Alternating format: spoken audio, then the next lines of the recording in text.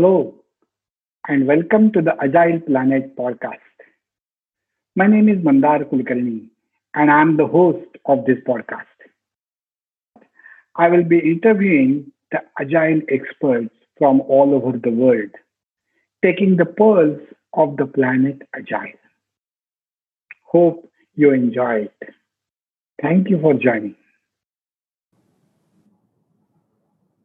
Hello and welcome to another episode of the Agile Planet.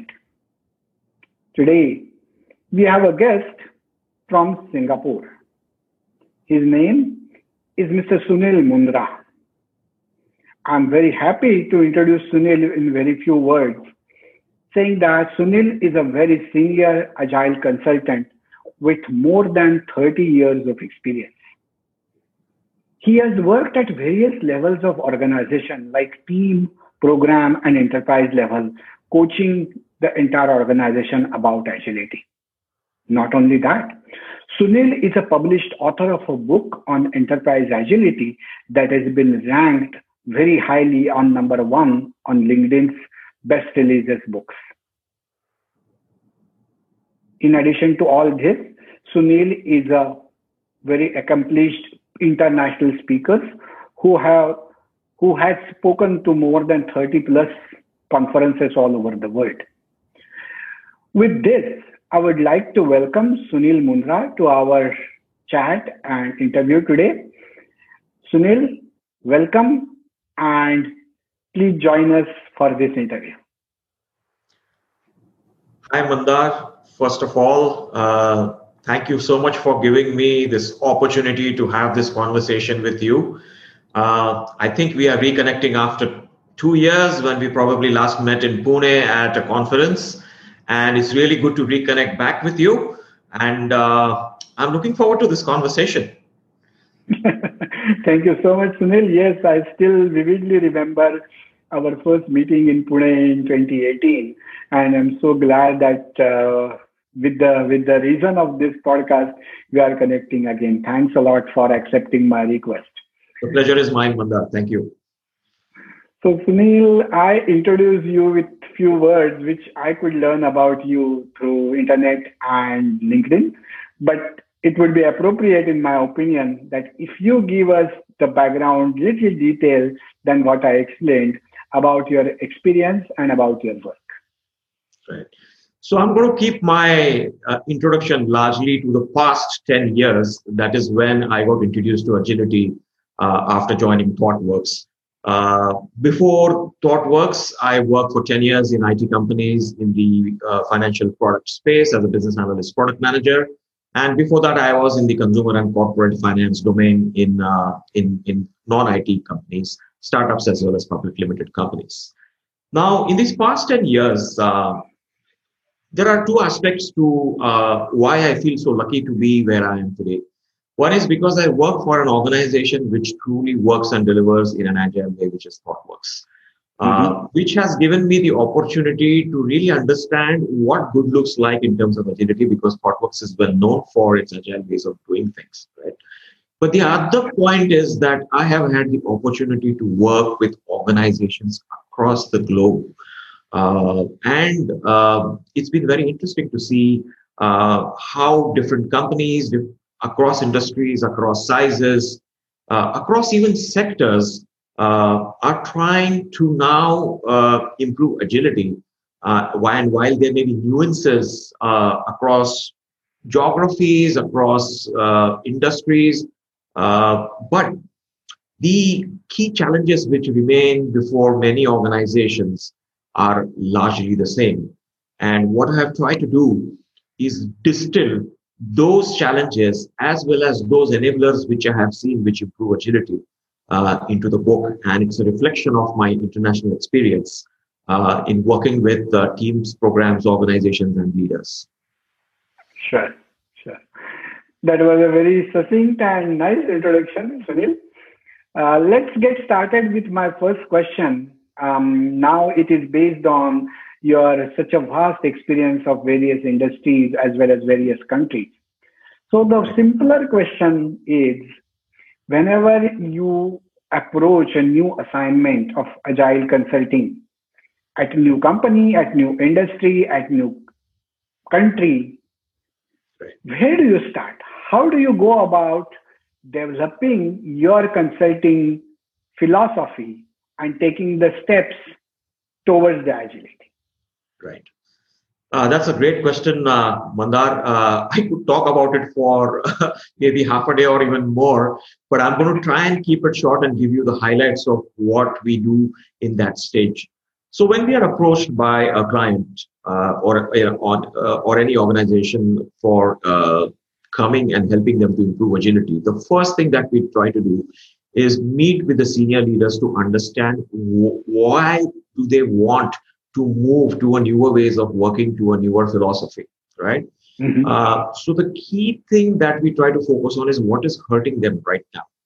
What are the challenges that they are facing, which is stopping them, which is slowing them down, which is hurting them, both as leaders as well as at the enterprise level. And once we understand those challenges, then we frame up something called as a discovery phase. And in this discovery phase, depending on the type of challenge that we want to address, at least in the immediate future, then we uncover the challenges which are there in those specific areas. The common approach to take is you look at 3 or 4 or 5 different areas, right? People, process, tools and technology, structure, and governance. And of course, you look at the feedback loops which the organization has with their customers. And within each of these areas, you try and see what's working well and what are the areas which are not working well, which could be improved. Now, many times organizations tell us that they have problems, but like a doctor, you have to go in and figure out whether it is a symptom or whether it is a real problem. And that is where a skill of a consultant, just like a skill of a doctor, comes in. So when we go in there, we try to look at the root causes of those problems in each of these areas that we want to investigate based on the problem statement, and then come up with our recommendations. And then again, you look at different levels, right? You look at the enterprise level. There are different variables that you look at, and which is different from the way you would look at the team level. Now, even at the team level, there are many organizations saying that we have adopted Agile at the team level, but it doesn't seem to be working. We have been doing this for a while. So can you do an assessment of where we are in terms of our maturity at the team level in terms of adopting Agile ways of working, Agile practices and processes, etc. So when we get into that, what we often use is called as an Agile maturity model. Now, an Agile maturity model is looking at different dimensions on which a team can have maturity. Some of the dimensions you can look at include, for example, requirements management. For example, their focus on quality, governance at the team level, communication and collaboration. And there could be many dimensions like that, which, again, based on the problem statement, you want to pick and look at the maturity of the team on these different dimensions. Now, when you are looking at maturity, there could be multiple levels of maturity. And one of the models which I personally like is a model where the maturity level is 0 when it is neutral. Yeah, so if you have not started doing anything, it's a new team, you've never adopted Agile, you are at level 0. But there could be sometimes situations where things are so badly broken that when you try to improve something, they are not going to work or they are not going to stick. And that level could be a -1 level within the model. This is really a very important point, Sunil, I'm hearing from you, because whatever maturity models I have learned about, talked about, used, never ever I have thought about negative level as a starting point. Great point. Great. So the lesson here is that what you need to do to take something from -1 to 0 will be very different in terms of what you need to do when you need to move the needle from 0 to 1 and beyond. Absolutely. Okay? I'll give you an example of -1. Okay. Mm-hmm. I consulted with one organization where they purposely kept the developers and testers on different floors of the building. Hmm. And the logic was that we do not want our developers to be influenced by our testers. So, in this scenario, Yeah. if you try to implement agile ceremonies, agile practices, they are definitely not going to stick. Hmm. So what you need to first do to fix that -1 or bring it to 0 is create a cross-functional team, have a shared objective, yeah, bring them together, right? And then uh, create a spirit of a trusted team which is working towards a common goal. And when you have that, that is when you can start implementing your agile ceremonies and agile practices and processes, and they are more likely to work there. Hope that clarifies. Absolutely. Absolutely. Great. So this model that you talked about, and of course, this model must be pretty flexible. But the question is this a proprietary model that your company or you have developed, or how it has evolved? What's the genesis of this model? So there are many maturity models which are out there. If you Google up, you will see many of them. But to the best of my knowledge, and I may be biased because I work for ThoughtWorks, I believe that ThoughtWorks was, if not the originator of the model, one of the very few companies which adopted this many, many years ago. So, Mm. I think it's not rocket science really to come up with this model, Mandar. I think any experienced consultant would be able to look at different dimensions of maturity Sure. and bring about this model, right? Hmm.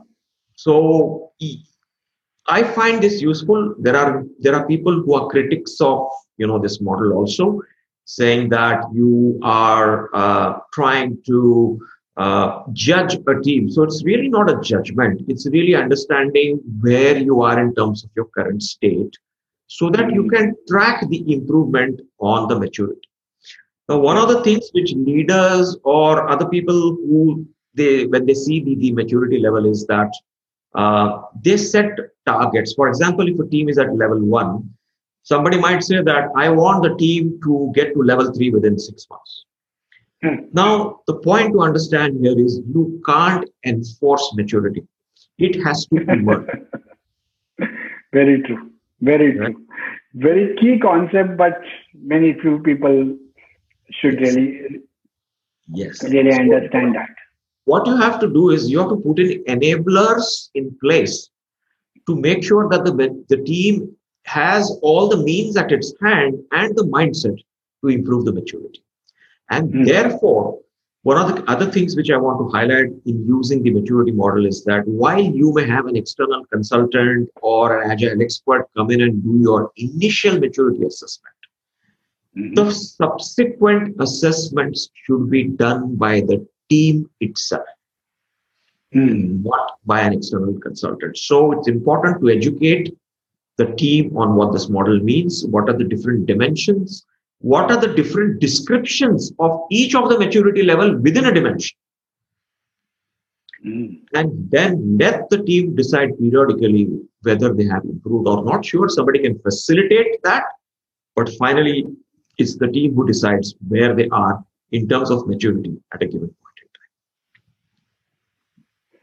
And I believe if the team themselves get educated and reach up to the level of assessing themselves, that itself is a sign of a maturity. It is. It is. And it's actually a sign of leadership maturity also, that you are trusting the team to be able to self-assess themselves. And the team, it acts as a motivator for the team also. Right? So they know that they have to aspire. They know what the next level means. And then they will try and do their best to reach that level. That has been my experience while implementing this model. The other point to keep in mind, Mandar, also, before I forget, is that you may not need to aim for the highest maturity level on a given dimension, depending on your priorities and the constraints of the organization. A simple example is, for example, Amazon releases code into production every 11 seconds on an average. Now, that kind of continuous delivery and deployment maturity, you may not need in a bank. That's true. Yeah? So maybe if you are at a level lower than that, that is still okay for your organization. So while you have a current state and you are defining a target state, that this is where what good looks like for us is, and again, the target state is at a point in time, it can change, it can get better. But when you are fixing your target state, it is pointless to aim at the highest state for every organization, but being more realistic about where you want to be and what suits your purpose in terms of solving your problems, given the constraints that you have. I think that is also. Yeah. This customization or tailoring of the solution to the organization's reality is the crux. And I believe that's one of the key takeaways from this discussion. Absolutely. Agile is not a copy-paste. So it's work for some organizations, so let's copy everything that they have done and we'll do it that way. I think that temptation needs to be avoided. Sure. My next question is one of the areas which I myself try to figure out various ways of handling it. And that question is of resistance in the organization that a consultant like you and me feel, especially from the top leadership. Because in my conviction, in my belief, if any organization has to be transformed really in true sense of transformation, it has to be coming from the top. Yes. Sometimes the leadership understands that and they embrace it, but sometimes they do not, and they start resisting even if the good ideas are right. I would really like to get your insights about such situations and how do you handle them? It's a very common problem, Mandar, and it's a tough one. As you very rightly said, leadership alignment is the critical enabler for starting a transformation. Otherwise, you are setting yourself for failure from day one if you are not aligned as a leadership. So it is not just that, okay, some CEO believes that you need to transform and, the others are skeptical. I think often you have to rally the leadership behind you. You have to be able to convince them.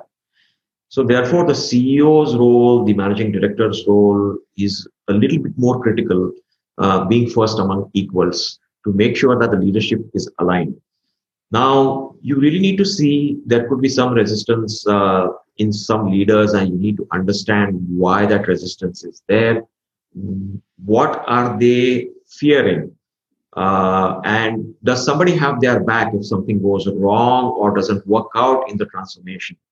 Are they fearing that they would get exposed? Are they fearing that their silo would break and therefore they would lose their privilege or their identity in terms of managing that silo? Whatever that might be, we need to actually make sure as consultants that we really work with the leadership to align them on the common objectives that we want to achieve through the transformation. And this is the reason why many organizations actually are willing to change, or the leadership aligns to change when the survival of the organization is threatened. And often that can be a bit too late to make a transformation. The other part is that your board of directors also must be aligned to making the transformation. This is again very important because if your board of directors is putting pressure for you in a way that your first priority is to generate short-term profits, even if it comes at a long-term cost for the organization, then you will probably be less inclined to invest in transformation, to go through a little bit of a slowdown. Obviously, you will go faster after that. But to make that investment in transformation, I think the C-level needs the blessings of the board. And this is often an element which is missing, I think, in many organizations where the board is not educated enough and doesn't understand the importance enough of this, of investing in transformation. And again, this is why you might see that organizations which have shareholding owned by a single person, like Jeff Bezos in Amazon, right? You see a far greater push and more conviction about improving agility of the organization as compared to organizations which are completely professionally managed. The board is professional, the CEO is a professional person, not owning the company.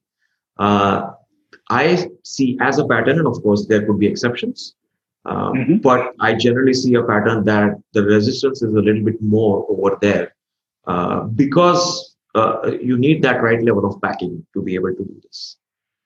Great observation, Sunil. Really makes a lot of sense when we consider this. Just on the other side, right? I just want to call out maybe Microsoft is now an exception, but perhaps because maybe I'm just guessing that it is their board of directors who are probably now more inclined to improve agility in Microsoft.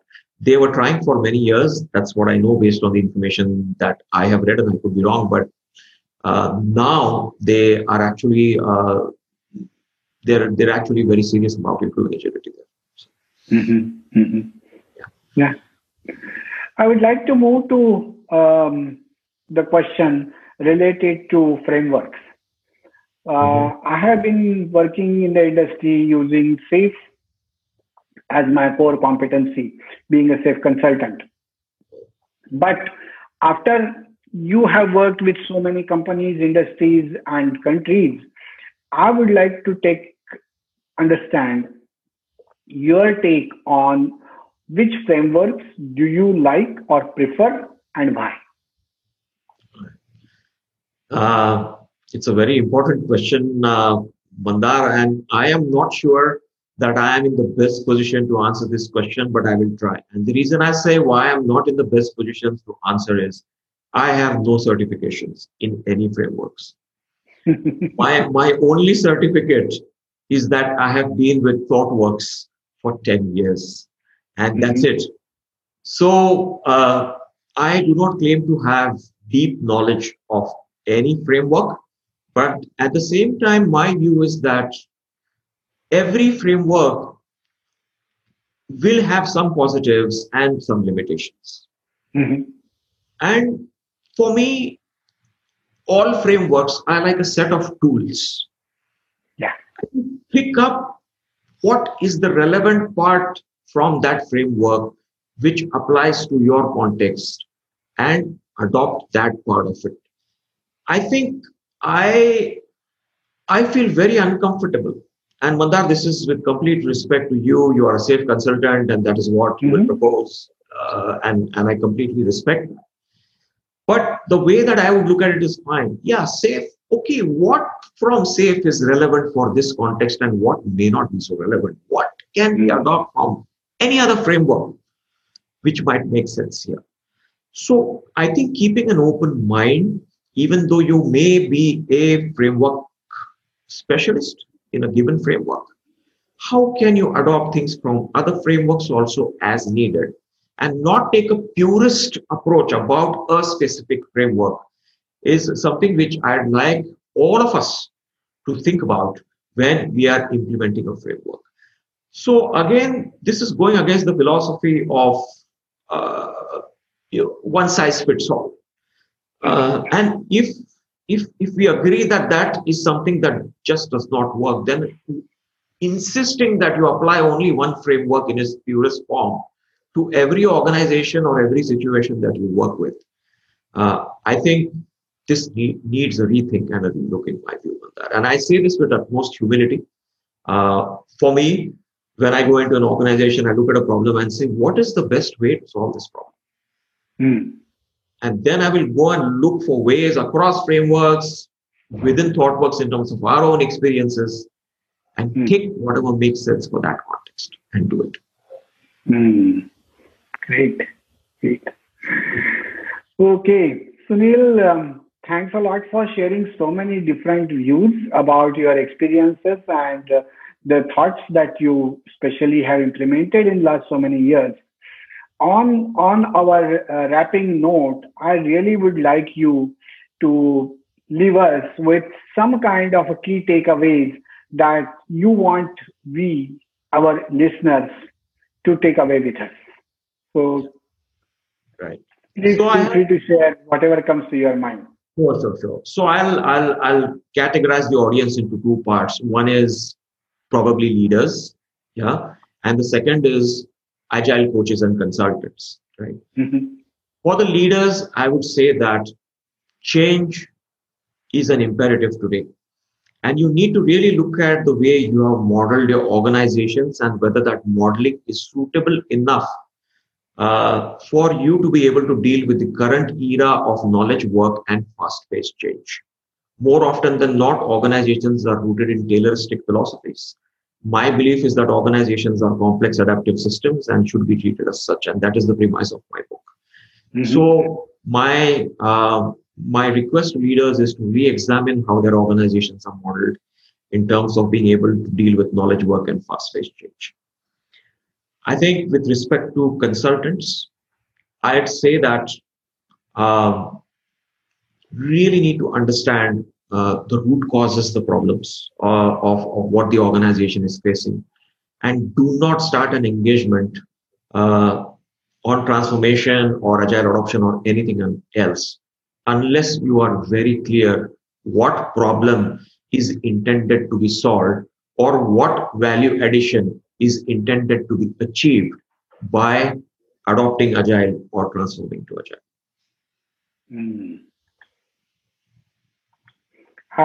I really like the very, very crisp and succinct points that you mentioned for both both classes in the audience that you have described, the leaders, organization leaders, and the people who practice agile as agile consultants and coaches.